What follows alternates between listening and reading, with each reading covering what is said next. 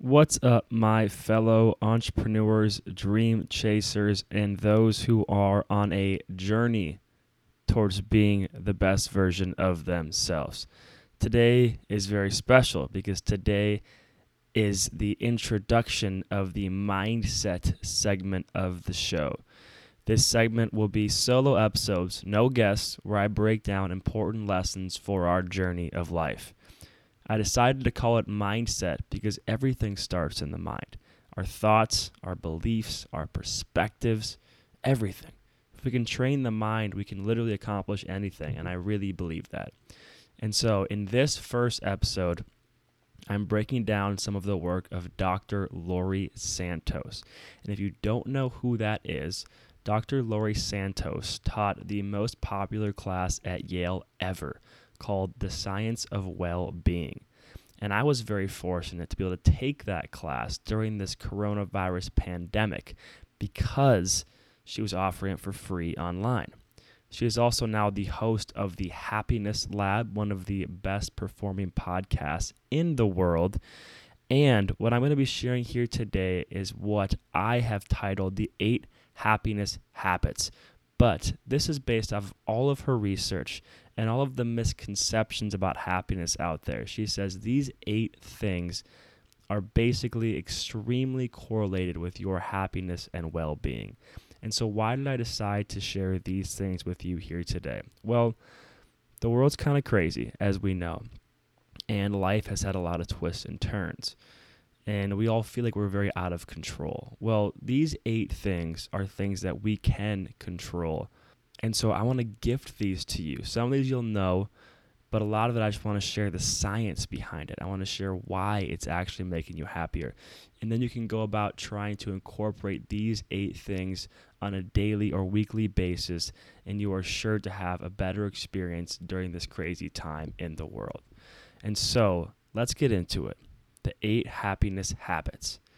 The first one is what Dr. Laurie Santos calls signature strengths. And this is pretty simple, but again, we aren't really taught this in school. And the idea is to just use your top 5 strengths on a frequent basis. And so I'm going to break this down for you a little bit. Martin Seligman is a psychologist, and he has a TED Talk talking about happiness. And he breaks happiness down into 3 levels.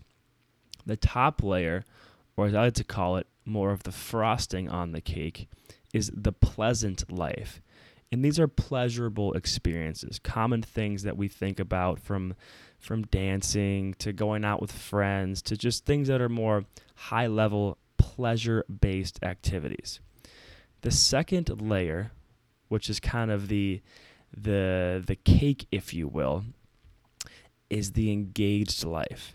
And the engaged life is simply this idea of finding flow and engagement with what you're doing.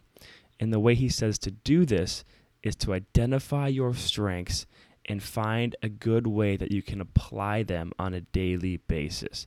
This is how you're going to find engagement. You're going to enjoy work because it's hard to find flow or an engagement in things that you're not good at, or at least that you don't want to improve or excel at.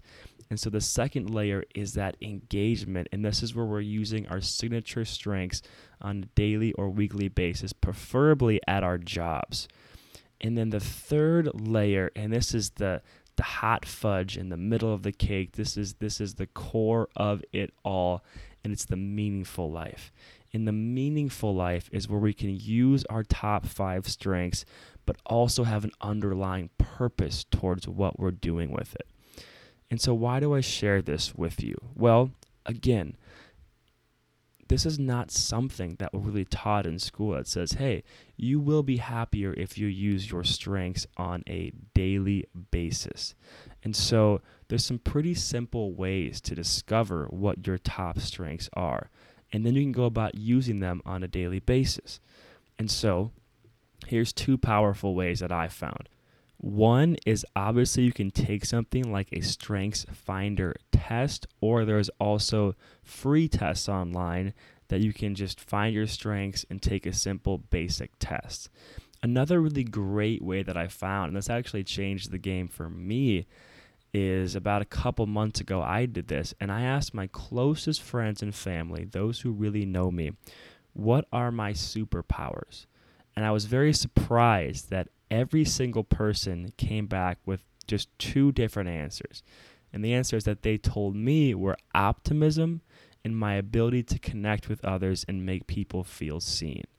And so once I understood that all my friends and family had identified this superpower in me, I was able to say, okay, in my daily life, how can I use optimism and my ability to connect with others and make them feel seen?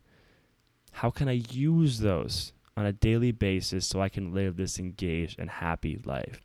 And so that's number one, using your signature strengths. Happiness habit number 2 is called savoring. And this one might sound a little bit corny, but there's research here, so hear me out. Savoring is taking time to savor the things you enjoy doing. And at the core of this, what we're trying to do is we're trying to thwart hedonic adaptation. If you don't know what hedonic adaptation is this idea that we get used to things in life. And now this is both good and bad. So when you think about pleasurable experiences, you want that experience to last forever. But what you realize over time is that it starts to fade. A great example of this, going back to our chocolate cake, the first piece of cake you have is amazing. But if you were to have a second piece of cake and a third piece of cake all in one sitting, the amount of joy you would get from that experience goes down. And this applies to bigger things in life. Over time, we simply get used to pleasurable things, and they become the standard and the norm. Now, the positive of hedonic adaptation is that we also get used to the negative. Humans are extremely resilient, so when things go wrong, we're pretty good at getting used to it. But anyways, jumping back to the positive side of things, how do we offset this idea and the fact that we get used to things? Well, it's savoring. What do I mean by that? What I mean by savoring is just taking a moment to appreciate what's going on. And good ways to do this are sharing the experience with someone else, taking a moment to think about how lucky you are to be in a certain moment or to have had a certain moment, or keeping a photo of an activity or a thing you did to look at and remind yourself of that awesome experience. It could be something as simple as maybe you love your morning coffee, but sometimes you forget how amazing that experience is. And before you take your sip, you just look at it and you enjoy it and you take that sip and you just savor and you be in that moment. Now, the benefits of this, like I just said, obviously that keeps us in the moment. It helps remind ourselves of the good things. It helps us be more grateful, and it helps us to really have more positive experiences and, like I said, thwart this hedonic adaptation. So every day, take 1 minute, 1 second, whatever it is, and I like to call it the daily slow dance. Do a daily slow dance. Really stop in some experience. Don't be rushed, and really sit in it and enjoy it and savor it. All right, happiness habit number 3. Happiness habit number 3 is gratitude. Express gratitude for the people and the things in your life. Starting with the benefits of this, let's go straight to the benefits of practicing gratitude, and then we'll get to the methods. Increases your mood, lowers stress level, strengthens your immune system, makes you feel stronger social connections, and one of the biggest reasons why it's so important is that it overrides our brain's negative bias. So if you haven't heard this concept before, I've talked about it. But humans are made to be slightly negative. Why? Well, we are primed and we are created biologically to want to survive, right? So instincts like fear and stress and negative emotions were all warning signs. And so back in the day, our early human ancestors, if none of them had negative emotions or fear or stress or were on edge, we probably wouldn't be alive today as a species, because when some animal came and attacked them, they wouldn't have been ready for it. But here's the thing. In today's modern world, These negative emotions and stressors don't serve us like they used to. I'm not often walking down the street and have the threat of a lion attacking me, right? And so how can we do this? Well, actually, the studies and science show that when you practice gratitude and you truly sit there and you relive emotions or relive experiences or be thankful for the people in your life, what you're doing is you're forming new neural associations in your brain that is making positive links. And so you're telling your brain, hey, focus on this positive stuff. And over time, you're starting to offset that negative bias that our brains have. Now, you're never going to fully get rid of it, but the idea is you're training your brain to see the positive more in life. And now there's 3 kind of ways to try to, experience gratitude. And there's more than this, but I wrote down 3. The best way to really do it is to sit down, close your eyes, and truly relive an experience. So it's not saying, oh, yep, I'm grateful for family, and then moving on. The best way to do it is sit down. Think that you're grateful for family and take a minute and really go back to certain experiences, memories, emotions that your family makes you feel, and truly relive those experiences. The second is what I would call a microdose of gratitude, and this is more on the savoring lens of things, right? Sitting down before a meal and taking 2 seconds to just be grateful for the meal. Like I said, the cup of coffee, going to hang out with a friend, just in any moment, taking a couple of seconds to be grateful for that moment. And then, of course, the last thing, and I do this too, is some sort of running list or a journal, right? And it's just nice to have one spot that you can go to where you're writing down the things that you're grateful for in your life. Okay, happiness habit number 4, and this one is pretty cool. It's kindness. Increasing your acts of kindness towards others. And here's the thing that's so interesting. There is actually 4 brain circuits that affect our well-being. So Richard Davidson is a neuroscientist, actually from the University of Wisconsin-Madison, but he is one of the most renowned neuroscientists in the world, friends with people like the Dalai Lama, and this man has just done some incredible work. And so what he did is he tried to figure out what are the brain circuits that relate to our well-being. And he found 4. The first was the ability to maintain positive states. The second was our ability to recover from negative states. The third was our ability to focus and avoid mind wandering. And then our fourth was our ability to be generous. Our ability to be generous. No wonder people like giving. And so the reality is that there's a part of our brain that is wired towards kindness. Again, going back to the biological root of human beings, we are social creatures and we are born to help support each other through life. So when we give, it literally sends off happiness hormones within us and it makes us feel good. And now this is backed by other research too. In 2006, they did a big study on, is there a correlation between happiness and kindness? The answer was yes. Does thinking about acts of kindness increase happiness? The answer is yes. And when you increase your kind acts, does that increase happiness? The answer was yes. And this is seen by simple tests too, which is, they call it, how does money make you happy? There's certain ways that it does, and people actually enjoy spending money on others more than spending money on themselves. So that's another interesting thing to note. And so what the researchers actually said, which is kind of sounds backwards, is when we're having a bad day, sometimes instead of treating ourselves, it might be a good idea to treat others, to do something nice for others, to buy your friend a coffee, to say hi to someone, text your friend and say, hey man, I miss you, or I'm thinking about you, right? These simple acts can actually make us feel happier.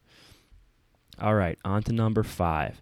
Number 5 is social connections. Make connections with strangers and acquaintances along with scheduling time for the people in your life. Now, this one is obviously the most difficult right now due to the social constraints of the world that we are living in, but I'm going to share with you, and I'll just challenge you to think about how you can still apply this to your life right now, even though our worlds are a little bit less social. And now the first thing is that we all kind of know that being close with friends and family makes us more happy, right? Romantic partnerships, etc., right? This is a pretty common thing, right? It seems logical that if you have good friends and family that you will be happier. And now one thing that we can do with this, obviously, during quarantine and everything, is just making sure that we're still scheduling in time. Even if you can't see people face to face, or even if you have to do it from a distance, you can still find ways to get creative and to see each other and to make sure that we're getting these times of social connection, because it is so important for our happiness and well-being. Now, this is the interesting thing. And again, this doesn't apply too much to life right now, but I still want to share because I think it's really fascinating. Our interactions with strangers actually make us happier. Now, it's weird because we actually think the opposite. We have a misconception. We think that we would prefer to not talk to strangers. And so they did a big experience on a train car in Chicago, right? They asked people, if you're going on a train in the morning, would you rather not talk or talk to people? And everyone's like, I would rather not talk to people. Well, the reality is that the reason we don't want to talk to strangers is just because we don't think other people want to talk to us. But at the end of the day, we all actually do want to connect. And how do they study this? Well, they actually did a full study on this, and they told people, all right, go on the train and don't talk to anybody, put your headphones in, listen to music, versus every morning you have to go meet someone new on your train. And then they were studying them afterwards to see who was happier. Well, of course, the people who weren't going to talk to anyone thought they would be happier, but in reality, they ended up less happy than the people who did talk to someone. And this is seen in actually a more practical experience where back in the day, there was a social car. They actually used to have a social car on the train, and I think they might even serve some food on there. And now this car was so successful, they actually had to shut it down because there was too many people that wanted to crowd into the social space. And now it's being proposed in today's world, before coronavirus, was to implement silent cars because people were requesting it. But what the researchers were telling the city is, hey, yes, people are requesting this, but people have been wrong about this for a long time because people assume that these quiet cars are going to make them happy, when in reality, it's the social cars that do. It's the ability to connect and to sit and make eye contact with a stranger and to acknowledge them and to affirm that they exist and that they're important. And so these connections with strangers are actually really important to our connection and to our feeling of connectedness to the world. Now, obviously, right now, this is difficult, but I would still challenge you to think, how can I connect with strangers even in today's world? And so the big thing about social connection and loneliness, there's all the studies out right now about the negativities of loneliness. And in fact, they studied that if you are going to go from someone who is feeling lonely to feeling connected, that is the same increase on your happiness as a 4-fold increase in income. Think about that for a second. Pretty powerful stuff. All right. Number 6 and 7 are both pretty logical things, so I'll run through them quickly. Exercise. Pretty obvious, right? Increase your physical movement. And now Dr. Laurie Santos says to 30 minutes at least 3 days a week. In my own head, I would challenge you to do more.